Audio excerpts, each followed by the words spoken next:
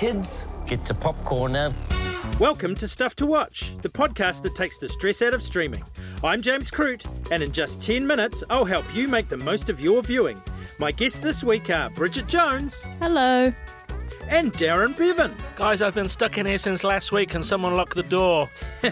I'm sure we'll find a way at some stage, Darren. Let's start this week with a special look at school holiday viewing. Darren, Captain Underpants on Prime Video. You know what's coming, don't you? Tra-la-la! I love this film. Madcap, irreverent, poop jokes, fart jokes, everything any kid of any age would need. And it's really much funnier and better than it ever has any right to be. Captain Underpants, you can't actually fly! I take to the sky like an ostrich! What about Red Dog on Netflix, that great Aussie outback flick? Yeah, I think you'll find I was ugly crying watching this one because it's such a sweet little story. If you like The Littlest Hobo, a bit of charm and a bit of Aussie ockerism here and there, you'll be all good with that one. Speaking of ugly crying, Watership Down. It's currently on Netflix and Prime Video, but it is going to have special screenings on Whakatā Māori tomorrow night, Saturday. Yeah, I was going to say, I'm still too traumatised by the original animation, and I found out today 63 rabbits die in 91 minutes in this film. 63 rabbits! So, yeah, just go in with a bit of caution and enjoy the film that scarred us all for life. If the weather is really bad or you're having to isolate for a few days, there are a couple of quadrilogies on Neon. Hunger Games. What's your opinion of those flicks? I really did like the first few Hunger Games films, and then they split that last one, carrying on that awful trend of having two parts of finals of films. But, I mean, it's a really good series that's really well acted and shows Jennifer Lawrence at her very best and is really about dealing with peer pressure, which I think is possibly something that all kids and adults deal with from day to day. And also on the varying quality front, the original Batman quadrilogy. Everything from Michael Keaton to George Clooney with nipples. If we didn't have the horrendous puns, the horrific nipples on suits and those really bad Dayglow outings, we wouldn't have had the darker Pattinsons, we wouldn't have had the darker Bales, and the Batman series wouldn't have been like it is. So I think they're much underappreciated. Oh, look, Michael Keaton is still the best Batman for me. Darren, any recommendations that weren't on my list? I think you might do well to check out Man vs. Bee, which Netflix will have you believe is a 9-part series of 10 minutes long. But you know what? If it runs together, it's 90 minutes, which makes it a film. The thing is, though, if you've seen Mr. Bean, you know what to expect with this. Rowan Atkinson's acting, which is easy for you to say, is just something that looks like rubber gone a bit mad, and he's still doing the same stuff he was doing maybe 20, 30 years ago. But hey, it worked for John Wayne, and it certainly worked for you, James. Bridget, any thoughts? This is not a new release, but I did spend a raging Saturday night rewatching Looking for Alibrandi, which is screening on Netflix. It's a beautiful coming-of-age drama from Australia. Came out when I was 16, she was 16. There were butterfly clips all over the show. It's love, it's friendship, it's parenting. It's great. Watch it now with your teenagers. So while the school holidays can test many parents, things are much tougher for the adults and the Midwich cuckoos. Mummy, what have you done? Bridget, you've been watching this latest version of John Wyndham's classic sci-fi book? This series is so weird and so disturbing. It's a small, dull English town that changes completely overnight when a 12-hour blackout hits the town, knocking everyone out cold, and then when it's all over, all the women are pregnant. It's as weird as it sounds. The kids who eventually arrive a few months later turn out to be a group of creeps that cause all sorts of nightmares and danger for the people that are stuck raising them. It's a relatively pedestrian take on this story, but it's easily watchable. Kelly Hawes, who plays the therapist in this version of it, is brilliant as per usual, and the rest of the characters they're fine, but they're a little light. The thing that I took away from this show, though, was where do they find such creepy child actors? Honestly, these children will fill my nightmares for weeks. I kind of like this show in a weird way, but I found it a little bit too drawn out. I've watched the first episode and 20 minutes into episode 2, at which point I thought, I need to go and get some sleep here because this doesn't seem to be going anywhere fast. The great thing about episode 1 is just how many nightmarish scenes there are, how many weird ways of looking at bucolic England there can be, and there is one genuinely shocking moment in it towards the end. We're off to the cinemas now for a Marvel movie that may well have been released to coincide with the school holidays. It's the Taika Waititi directed Thor, Love and Thunder. Let me tell you the story of the space Viking. Darren. Yep, this is the latest Thor film. It's the fourth one in the Thor franchise. You try saying that after a few drinks. And it basically sees Chris Hemsworth's Thor in a bit of a midlife crisis, trying to work out what to do next after Avengers Endgame, and just kind of rattling around with the Guardians of the Galaxy as they do their thing. But Thor's desire to kick back and enjoy retirement as such is rudely interrupted when Christian Bale's Gore the God Butcherer shows up, threatening to kill everyone in Asgard and everyone he loves. So, of course, he's coaxed out of retirement and into maybe trying to save the day once again.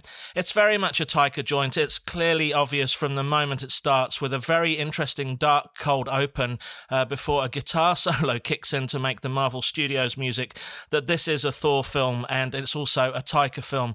It's that mix of humour that you saw in 2017's Thor Ragnarok all over again, and it works largely, but it does start to feel a bit strained. Christian Bale is fantastic as this slithery, slimy Gore who's utterly terrifying, and saw some in the audience kind of holding coats over their heads and frightened. Hemsworth is great at the comedy, it's funny. Natalie Portman feels a little bit sidelined in truth as Lady Thor, and Taika Waititi is really the star of this, not just behind the cameras, but also in front, as Korg kind of steals the show, that rock god that he's done. All in all, it's a fairly enjoyable knockabout kind of film, but I do start to wonder whether Taika Waititi's pushed Thor as far as it can go this time around. We know that he loves to put little slices of Kiwiana in his Hollywood tales, old Taika. Certainly the big thing for Taika's take on Thor Love and Thunder is the massive reference to the Maori god of war, Tūmatua-Enga, who appears a couple of times in a sequence where Thor and his mates end up in a council of the various different kind of gods, and the cameras linger on her repeatedly. The audience, particularly that I saw it with, there was a little cheer and ripple that erupted when they saw this out there. So that's great to see Taika not giving up on his individual quest really for representation of the Maori way of life across the screens. Back to the grown-up stuff and life after life. We talked about time loop extravaganza, the Lazarus Project, last week. This, appropriate enough, feels like history repeating itself. Bridget, you loved Lazarus, but what about this one? Life After Life is screening now on TVNZ+. It's a bit of a tear-jerky kind of take on the time loop thing. Ursula, who is played by our very own Thomasin McKenzie, who is a superstar in the making, is born time and time again in 1910, or in other words, she keeps dying, thus the tear-jerking. Each time she's reborn, she lives her life a little bit differently, and each time she gets to live a little bit longer. It's not that she knows what's happening to her, but she has the sort of imprint of a memory of things to avoid or things to change. They're the two best words in the English language when you put them together. What if? It's in 4 parts. The first episode does feel a little bit like you are watching a young child die over and over and over again, so please keep that in mind. If that is not your vibe, steer clear, because it is actually quite a lot of trauma. Thomasin McKenzie is really great. She's not in the first episode very much. Obviously, she plays the older version of Ursula, but when she does show up, she's excellent. Sian Clifford, who was from Fleabag, is brilliant as her mother. It's an interesting show, a real sort of pull on the heartstrings number. My wife and I debated for quite a while about whether the time loop or the, going back to the beginning of her life thing worked, because it was really hard to understand initially how it all works and whether she was aware. But it was actually quite clever, because I think the older she got, or the further she progressed in life before having to go back to the start, the more she was aware of what was happening, which I guess cognitively sort of works.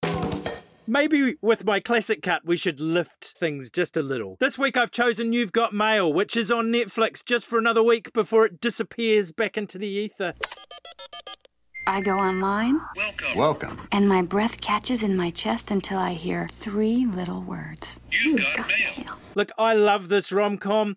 It's a film that my wife and I watch regularly when we can, mainly because of an infamous incident when I once took her to see Mulholland Drive at the film festival, and she emerged completely confused and thinking all was terrible and surreal with the world. We watched an hour of You've Got Mail, and everything was back right. It's Tom Hanks, it's Meg Ryan. It might not have the one-liners of Sleepless in Seattle, it might not have the memorable dialogue, but in terms of the screwball comedy and chemistry between the two, this is hard to beat. I also love this film. It is one of my favourites, and it's funny that you say that you and your wife watch this. My husband and I also enjoy watching this together. I don't think you get a better pairing on screen than Meg Ryan in her prime and Tom Hanks. I don't remember this film. What? I don't remember anything about it, other having watched the trailer briefly earlier. All I remember is the horrendous dial-up noise. This just seems to me one of those cookie-cutter rom-coms that just was thrown out all over the place in the 90s and made big box office hits, but they were too sweet for my taste. No, this is the point with this one, is that it's not sickly sweet. They hate each other in like a really fun way, obviously. It's a rom-com. I hate them already. No, it's really good, Darren. You have to go and watch this weekend. Promise me. No. I give up. Let's recap our recommendations for today. We had our school holiday roundup. You can take what you want from that. The Midwich Cuckoos on Neon. Thor, Love and Thunder in cinemas now. Life After Life on TVNZ Plus. And my classic cut, You've Got Mail, on Netflix until July 14. We're done for another week. I hope we've helped find some school holiday viewing. We're back next Friday. In the meantime, subscribe to our newsletter by clicking the link in any Stuff to Watch story on stuff.co.nz and follow us wherever you get your podcasts. Thanks to my guests, Bridget Jones. See you later.